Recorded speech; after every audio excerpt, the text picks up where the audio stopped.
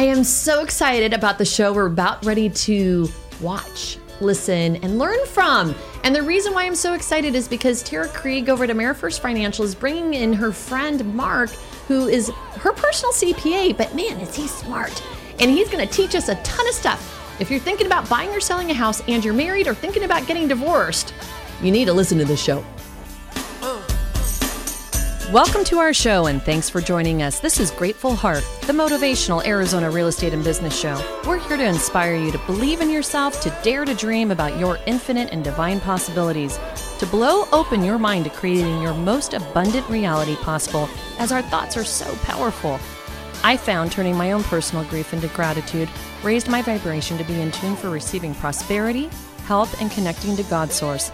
I'm your host, Rebecca Rains of Integrity All-Stars at Berkshire Hathaway Home Services, and I have been selling homes here in the Valley since 1993. Today on our program, we have some great guests for you. Live from Phoenix, Arizona, it's the Grateful Heart Show with your host, Rebecca Rains. Hi, I'm Rebecca Hidalgo Rains. I'm your host of Grateful Heart TV, and in studio today, I have my special guest, Tara Krieg of AmeriFirst Financial. Hi, guys. An even specialer guest, she's brought on a friend of hers who's going to join us on Zoom today. And why are we having your friend on today, Tara? We're talking about residential capital gains. So we just did a lunch and learn for a bunch of our referral partners, and I think the information was so important that I wanted to make sure that our viewers had a chance to hear it too. Awesome. So, Mark Brooks, are you there? There you are. Dun, dun, dun, dun, dun, dun, Dun, dun, dun, dun. So I heard such fabulous things about the class you taught with Tara that I'm like, Tara, please get your friend. Come and educate us, because I love educating people, especially when it makes a difference for their financial world. Yeah. What did I just say off camera? Do you remember, Mark? Said, your lifestyle kind of sucks if you don't have finances, right? money. That's right. So this is a lifestyle show, but it really is important to me that we talk about financial health as much as possible. Yeah. And having gentlemen on the show like Mark who can help us figure out maybe when is a good time to sell your house, how much equity you might have, and what you should do with it. I want to talk those strategies today. So, Mark, before we get too much into it, I do want to give you a little bit better introduction. You work at the Johnson CPA Group, and you're a tax consultant and a preparer. So you have more than 14 years of experience, but I'm sure there's more stuff that Tara could tell us about you. Yeah, well, Mark and Johnson CPA Group are Chad and I's personal tax consultants, as well as the people that we go to as the experts for all things taxes. So they've helped a ton of our clients and referral partners. And if I'm trying to properly advise a client, I always consult with them first. So they do a phenomenal job. Well, I will give you kudos, because I do believe you understand tax world way better than most LOs, loan officers that I personally know. She does. Does she not? Like, Mark, seriously, when she starts talking to me about like K1s and all this other stuff that flies over my head, I'm like, why? God, thank God for accountants, because I don't think I could ever be a CPA, no offense. But I'm glad you could, because you get to help out a lot of her clients. So yeah, it's great. Let's talk about what you taught in your class, Mark. All right. Well, first off, I thank both of you for allowing me to come on and do this today. Way back when, I'm not gonna tell you my age, but I got involved in taxation to take on the challenges in helping individuals and businesses to strategize while implementing the tax code, which is a moving target, especially over the last 2 or 3 years. So basically what I like to do is, again, you mentioned a key word for me, is educate. We try to educate all our clients to the best of where they want to be educated at. Some of them they want to know this much, and some of them want to know this much. So I don't expect them to know the tax code. However, I do expect them to understand what they can write off, when they can write it off, and how to do that. So residential real estate's a prime example. A lot of times we go into a situation where, let's say you've owned your residence, and in this market right now, you all of a sudden say, you know what? Everybody's selling because I got so much equity in my house. Is this a great time to sell? Great question. Number one, let's just say, give you an example. Let's say you bought your house 10 years ago, and you bought it for $100,000. And let's say this past year you looked up and your real estate agent said, hey, you know what? This house is worth $225,000 today. We can go sell it. Okay? You're like, wow. Okay, cool. That sounds great. Great return on your investment. that's a good positive side of it. But then you say to yourself, the real estate market has gone up for both the buyer as well as the seller. Where are you going to move? That's the next thing. Mm-hmm. So in that example I just gave you, you might have $125,000 in gains, but then when you go look at another piece of property, it could cost you $500,000 or more. Mm-hmm. Right? Is that a good thing? Well, I don't know, because then you got to start. Here's where we come involved, and this is what we call doing a projection for our clients. We bring them in and say, okay, you own this house for this much. You're about to sell it for this much. And potentially, what could your capital gains, if you have to pay them, what would they be? Well, a good thing is it's called a primary residence exclusion. If you own the home for 5 years, but you've lived in it 2 of the last 5 years, you can actually exclude your gain. If you're single, that gain is $250,000.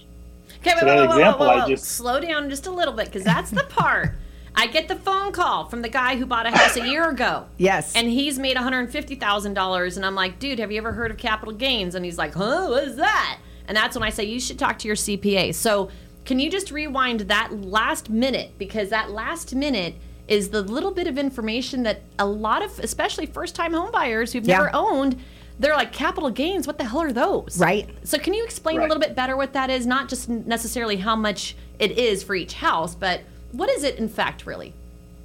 Well, a capital gain, here's where the exclusion comes in, especially when you're at your primary residence. So a capital gain is when you've had something for more than a year and you sell it.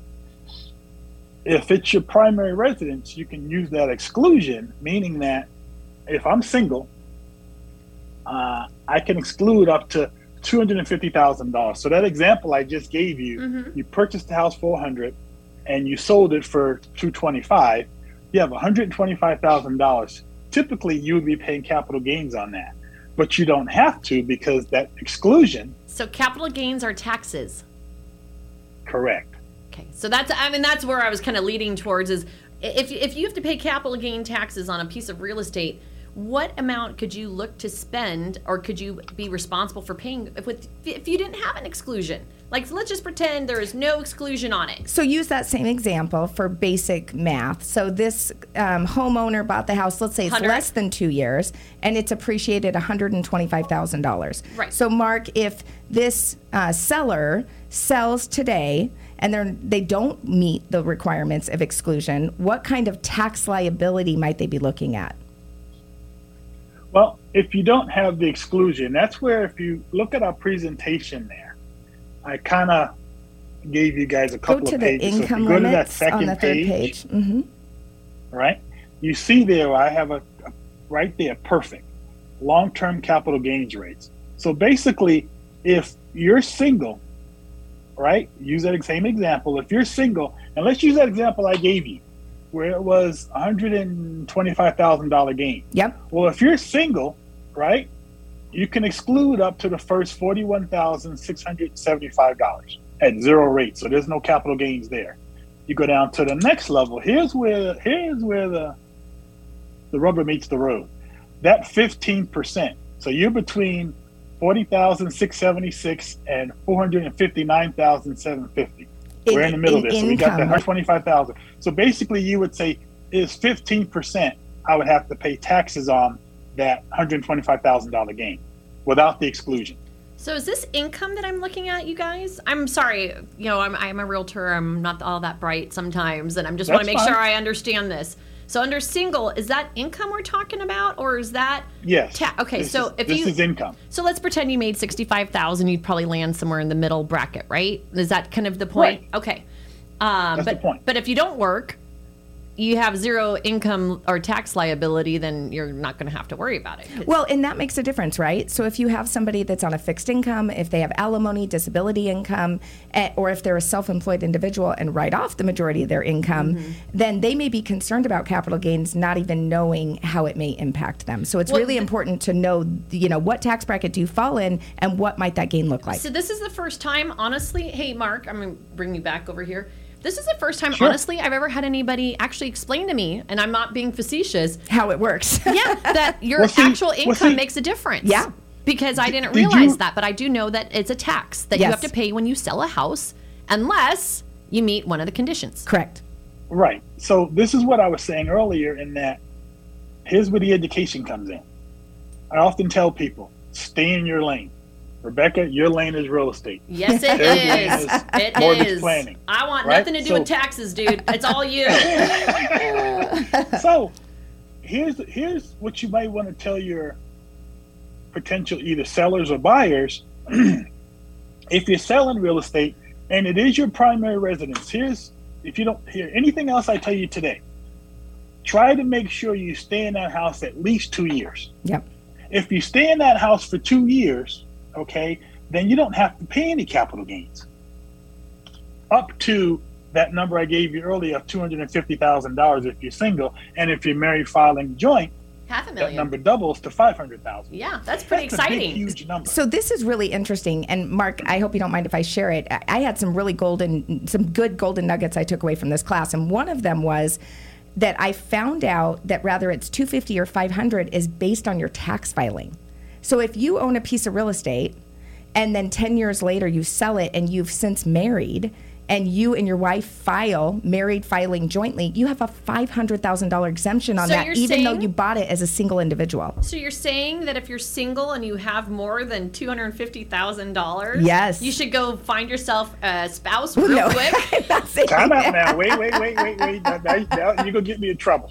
What I'm saying is that I didn't know the determining factor was how they filed their taxes. And I thought that was so incredible because there's certainly an opportunity. Your marital status at the end of the year will determine how you file your taxes. And now, okay, I just had the oh crap moment, Mark. What if you get divorced and you bought it married? Great question. Well, now guess what? Oh, I don't like this answer. And you file your tax returns as an unmarried person. So you better not file unmarried if you're selling your house that same year as you're going through divorce. And the only reason I bring this up is, unfortunately, the divorce rates did rise during COVID. And I had more than one client who divorced and then I sold their house. And I've never made that correlation. Thought that, hey, you might want to wait to sell or wait to file and sell first. Because if you file, then who's going to be paying the taxes on that house that you just made $600,000 on?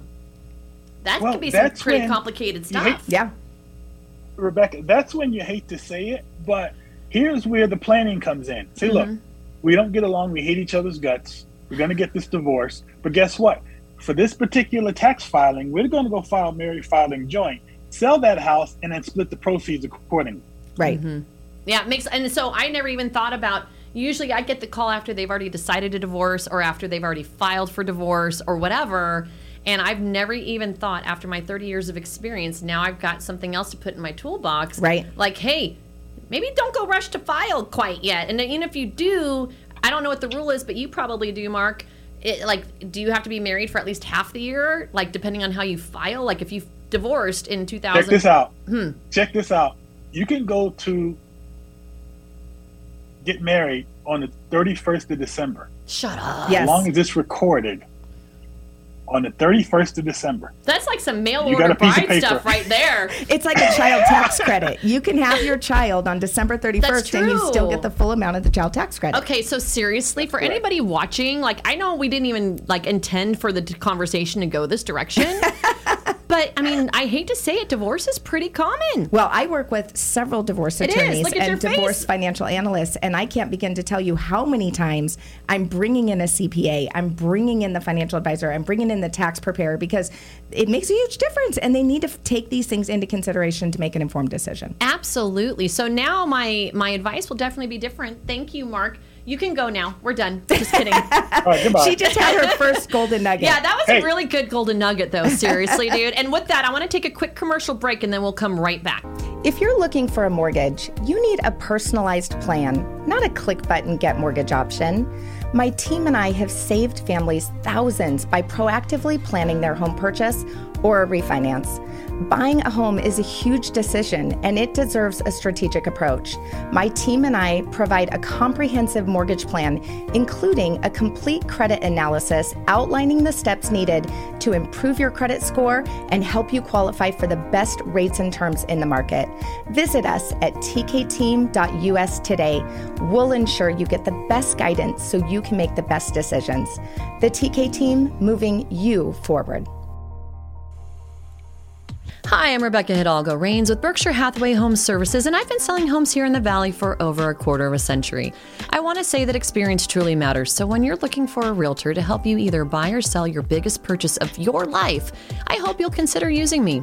My experience doesn't matter near as much as my clients, so I do dare you to Google me, and I promise you'll see nothing but fantastic reviews, because I really do truly care to help navigate you and your family to the very best experience you'll ever have with buying a home. Whether purchasing a home or refinancing, we know you have choices when it comes to choosing a title company. Navi Title Agency is the leading source for all title, escrow, and marketing needs. With access to the largest title insurance underwriter, Navi Title facilitates successful closings and protects clients from fraud. Creating solutions that save time and money for everyone, ask your realtor or loan officer today about using Navi Title on your next real estate transaction. Navi Title Agency is locally owned and operated in the state of Arizona.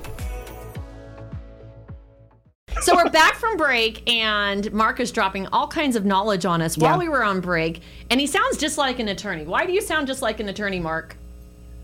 Well, because you got to be careful what you say and how you say it, because legally people want to hold your feet to the fire, hold you to the carpet. So that's why I say a lot of times, it depends. Everybody's situation is different. True. Right? Everybody's situation is different. So what I really need to ask you right now, after we went to break, or during break, I had the golden nugget popped out of my head, and then I'm like, oh my gosh.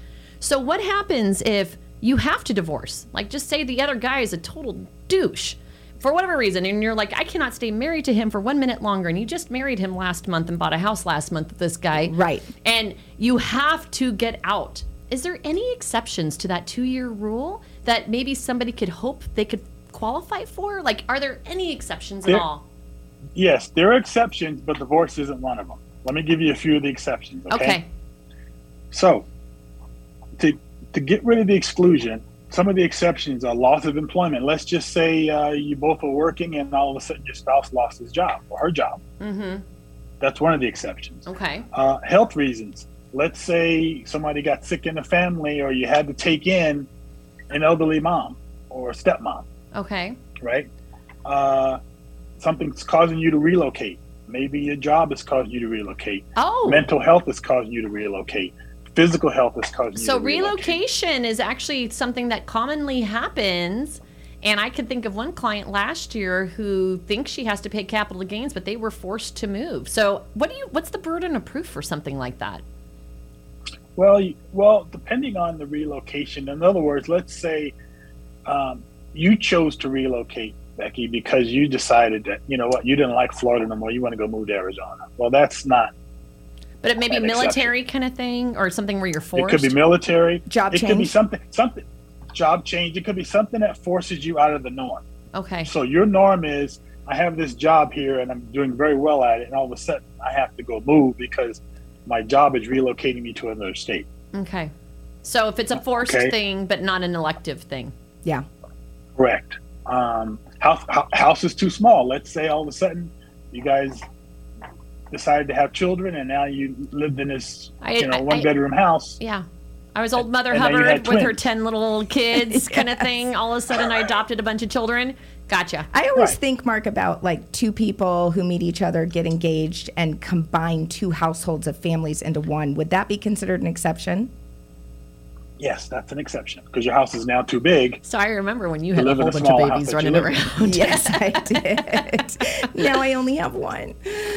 So that's good news, though. That's exciting. I had no idea there were exceptions. Yeah. So 2 good nuggets. All right, you're really not done yet, Mark, but seriously, dude. You told me I was done. I know, I was just kidding. You have to go have lunch. I'm just kidding.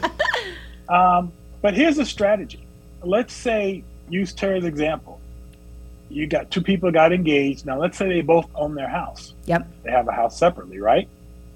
And you come together. Now what happens?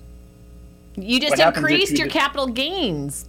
a whole bunch. Well, you doubled it, right? But you have 2 houses now.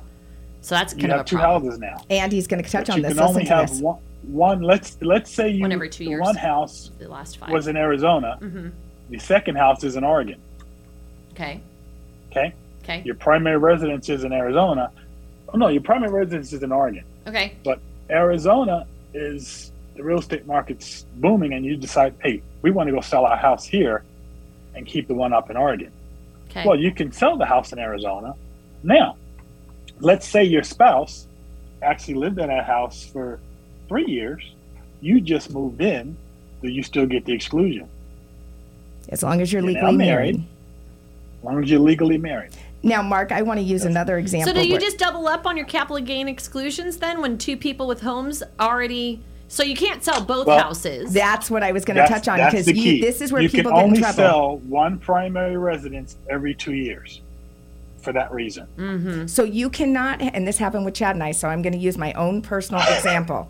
So Mark mentioned 2 out of the last 5 years. A strategy that homeowners oftentimes will take advantage of is they've lived in it for 2 years, they buy a new primary, and they want to rent it for up to 3 more years and still avoid the full capital gains. So both of him and I did that. And as you both mentioned, I feel like I'm pretty well versed on the tax code. Well, this one got me. So him and I both rented our houses, and then we were coming up on the 3 years, and we sold them. I sold mine, and he sold his. Well, we went to file, and Mark's like, you can only do one. And I said, oh, no. We each bought those houses as non-married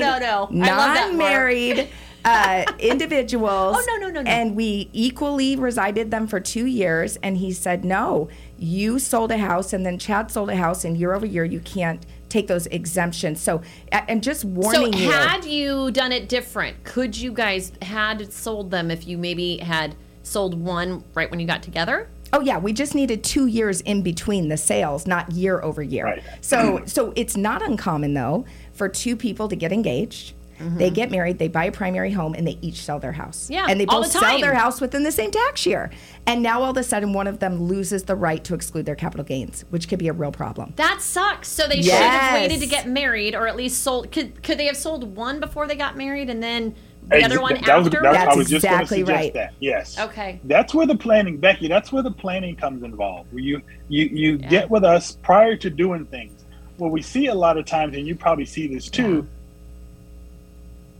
Don't talk to me after you've already done something. Hindsight's 2020. Well, now you learned the hard way, so you're going to make sure any client you get in the future that is talking about getting married, you're going to be like, oh, no. Don't you mess this up. Poor Mark. I mean, I really was like, that's absolutely unacceptable. Find a different answer for me. Find me the loophole, Mark. He did not find you the loophole. He found me. Yeah, we're good. You're good. So he did find you loophole. Yeah, he's amazing. Was it one of those exceptions? Is that what you got? Did you guys use one of those exceptions? Something like that, yep. Okay, so Mark, you figured out an exception. So that's good, because I didn't know about the exceptions. I didn't know about the whole marriage thing.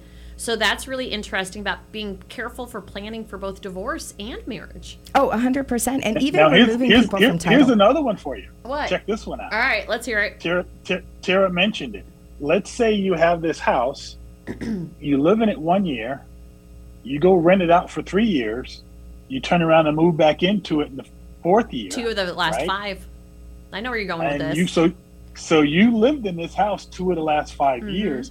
You too can exclude this gain, but however, you just took a primary residence, which was primary, residential, made it rental, and made it back primary. Right. So then you have an investment property. So what happens now is when you rented it out, you did what's called you depreciated the property. Mm-hmm. In other words, you brought the value of the property down. Yep. Now you have to bring that depreciation back. It's called depreciation recapture. That now becomes income. You don't have to pay on the capital gains, but you have to pay on the income over $500,000. But you have to pay on the depreciation you used while it was a rental. And a lot of people don't realize the recapture portion. So is that a really significant amount? Like, let's just use a house that's worth $200,000, for example. Just something like it was your first home, and you decided to keep it as a rental for a while before you chose to sell it, right? Well, just so you know, you depreciated over 27 and a half years. So in your $200,000, so you take the value of the property. Okay, so it's a pretty small number if you catch it within a couple of years. Yeah. Right. So it's not significant. That's good to know. All right. So Mark, I don't. However, what? Oh, you got a caveat to that, huh? The key to it is, let's say you lived in it the 1 year, you rented it out for the 3 years, you moved back into it the last year, but then you say, you know what? We like this house. I think we're going to keep it. And here comes your 15-year-old kid. Now they're getting up in age, and you're like, you know what? You're leaving out of the house. We got this investment property over here. Why don't you pay us rent and go move into that? Mm-hmm. And they said, well, you know what? We're just going to gift the house to you. Basically, just going to give it to them. Bad move. I'm going to tell you why. Let's go back to our original example where that house you purchased was $100,000. Yeah. Mm-hmm. It's worth $225 now. That basis for your kids who are about to take over that property, their basis is now your basis, which was $100,000. If they turned around and sold it, they'd pay taxes on the whole entire thing, which could have been avoided had the parents just sold it to them at fair market value to reset their cost basis. So she just stole your thunder, Mark. Well, no, and he has another solution too. Go ahead, Mark. I got another solution. Okay, let's hear it. However, what you could also do is say, you know what, we're going to make that turn it back into the rental. We're going to put the house into a will or a trust, make them the beneficiaries, and when mom and dad pass away, the house becomes theirs. Guess what happens then? If it's in the trust, they don't have to pay tax. It resets their cost basis at the time of their passing. It resets the basis. Now you get what's called a step-up in basis. So at the date of the last person dying, whatever that property value is then, let's say it's worth $240 now when they died. Mm-hmm. That becomes the new basis of the tax consequence going forward. And a lot of parents make mistakes with that. They add their kids to title, thinking that is the right thing to do, not realizing that now they already have ownership interest in the property and that they're not going to get the reset. There's no need for it as long as they have the trust. Yes. But they have to have the trust, and not everybody does. Correct. Oh, if you guys listen, if you own a home, you need a trust. Yes. Yeah. So I did do a show. Everybody knows I did do a show on trust, and I love my trust guy because I finally got my act together and got all my stuff in a trust. And Good job. Definitely, as soon as you have anything worth saving, you got to figure out how to save it. Well, and a lot of people, Rebecca, think that a will is going to avoid probate, and that's all they need. And that's just simply not true. So if you think that you're covered because you have a will, I would really encourage you to talk with an estate planning attorney and get clarification on that. Right. I agree. All right. I'm going to scroll through here real quick and just make sure there wasn't anything you two wanted to talk about that we haven't talked about. The last 5 years. If you noticed. Mm-hmm. Gifted children? If you noticed, I probably hit all these as we were talking. I think you did. It's kind of interesting. I talked about 2 of the last 5 years, gifting a house to children. Mm-hmm. Talked about the strategy, putting it in a will or a trust, make the children beneficiary. Talked about the step up in basis. Talked about primary residence can only be sold every 2 years. We talked about being a primary residence, a rental, and then turning it back into another primary residence. We talked about that. What's the CGR one of the things you and can possible do, NIIT? What's that? Net investment income tax. What happens is once your income, if you are single, and you made more than $200,000 in what they call adjusted gross income. But just think, if you already have a capital gain that's $250,000, well, guess what you qualify for now? Now you got this net investment income tax, which is another 3.8% tax on top. So you're basically, your higher your wages, the higher the penalty. That's always awesome. You got to love being rewarded for working hard. Right. All right. So that's what that is. Limit capital gains, keep track of improvements. Let's talk about that because I know a lot of times, the clients that we have, I lost you again, Mark, won't keep receipts. Right. And you know what? I have all my receipts from my house I'm selling today somewhere in a filing cabinet that I dumped the filing cabinet. So I think they're in a box somewhere. Yeah. I'd hate to have to recreate it if I ever was audited, knocking on wood anywhere I can find wood in here. Right. So you need to keep receipts because I have a feeling where you're going with that is maybe your appreciation was $600,000 or $700,000 and you're a married couple. Yeah, now you got it. Here we go. All right, let's talk about it. Good example. So here's what we do. I tell people from the day you purchased the house to the day you sold it, you should have, especially when you do major improvements, like maybe you put a pool in, maybe you had to change the windows, you did some window treatments. You know how you ladies all of a sudden. Yeah, we want our bathrooms and kitchens looking awesome. Mm-hmm. Yep. Right. So then you decide to go change everything up. And now, but I'm not trying to be funny, but you hired somebody who did this for cash and didn't really give you a receipt, but you got a great deal on it. Here's what can happen. You're going to take one of my nuggets back when I tell you this. Let's just say, I don't like where you're going with this. Let's just say all your improvements cost you $50,000. Okay? Mm-hmm.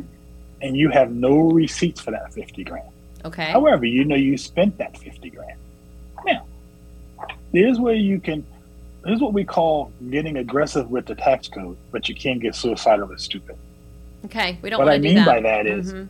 What I mean by that is understand that whatever you give me, or whatever you give your CPA for your backup, if you write it down on a sheet of paper, if you type it out, I tell you, I don't need to see receipts. But if you ever got audited, then it's up to you to prove it. Yeah. Right.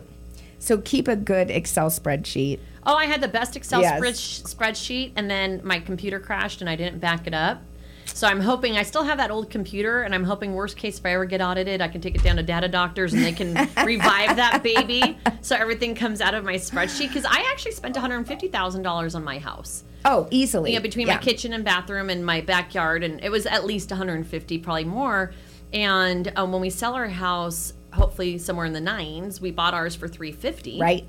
So I'm married, so that gets us to $850. So anything above $850, you're going to need to prove that you did those improvements. I mean, and I did, because it was a new build construction, it was a dirt lot. I think it'd be pretty easy to prove, but obviously still the burden of proof is on me, Mark. Well, and I think the photos, right? Like I always tell families, I said, listen, you should have photos of your before and after, of what you've done. Well, would photos actually help in an audit?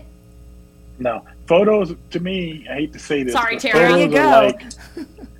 Photos are like a bank receipt. I mean, a bank statement. It says, "Oh, I went to Lowe's and I bought, $20,000 worth of supplies." But you actually need to see it coming out of your bank account. Not only not seeing it coming out of your bank account, but you have to show a receipt, because you could have gone to Lowe's and you could have bought 15 toilets and turned around and went out down the street and sold them all. Nobody knows what that number is. Saying. So he needs to see on the receipt exactly what you bought in order to give you that credit. So if you really went to Lowe's and you bought, like, I don't know, washer, dryer, refrigerator for an investment property, not your primary, but you're trying to say it's for your primary, I'm sure people do that stuff all the time, because nobody wants to pay taxes. We kind of all have to. How many people do you think keep their books well enough to really, truly, in an audit, be able to provide everything that would be required? So I hate to admit this, I made a bad choice. I didn't use Mark many, many years ago, and I got audited 3 years in a row. Oh, and it was so painful. It was during the downturn, and I used an attorney that was really good on, like, speaking about short sales and foreclosure liabilities, but I don't know how good of actually accountants and bookkeepers and CPAs they really were. Do you know what I mean? Yeah, so I do. I think he was. What did you just say a little bit ago about, like, where you push the tax code and then you commit suicide? I think my old you can be aggressive with the tax code, but don't get suicidal. Yeah, so I think I had a CPA who was a little suicidal. And that's dangerous. And it was super, and I didn't know until I got audited. And then when they sent me the audit paperwork for the first year, then, guess what? A love letter comes in for the following year. And then, they want another year. You opened the can of worms. And it opened a can of worms. Yeah. And it cost me so much money and so much pain. So that's when I did buy my house. I was very disciplined about my Excel spreadsheet. Keeping it And documented. I did keep the receipts to support it. Yeah. But now those receipts are all in this huge box somewhere and in storage. But guess what? Now the ink's gone off the receipts, because now that it's the 10 ink years doesn't old. last forever. Yeah. And there have been some cases where people have had receipts and they've actually gone back and wrote, okay, this is because you can't. The receipt now is just a blank sheet of paper. That is so scary. It is so scary. So then, Mark, I think the best solution then, because I thought I was kind of diligent because of being audited, so I kind of had an idea. Scan everything in. That's where I was about to go with.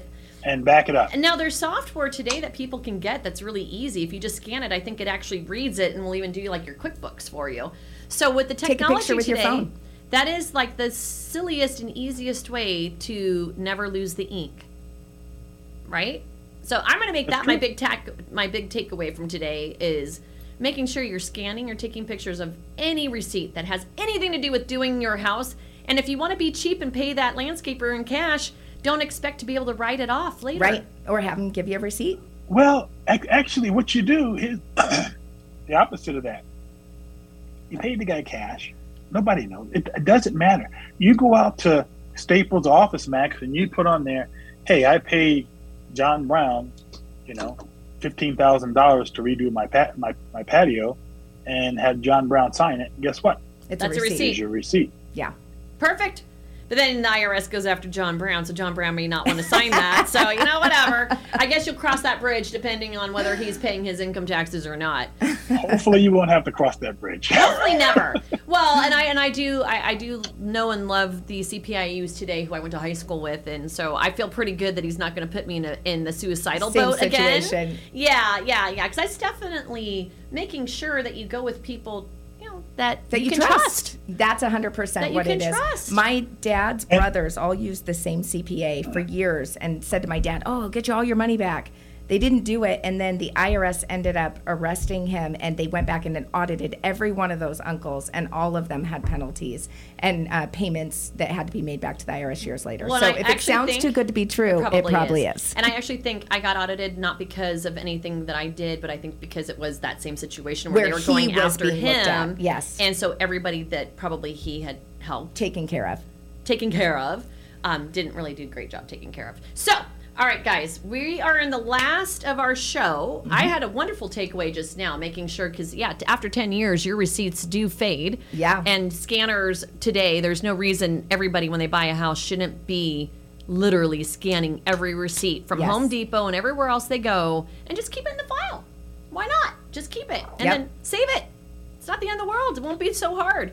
So I'm going to actually tell my client who's closing escrow today, she better watch this show, because in 10 years, when she wants me to sell her house, and she's still single, if she is still single, this will be a great way for her to mitigate. And call your client who got relocated that thought they'd be subject to capital gains, and see if they are meeting the exemption. Yeah, because I know that was work-related, so I'm going to actually reach out to them. I know exactly who I'm thinking of right now.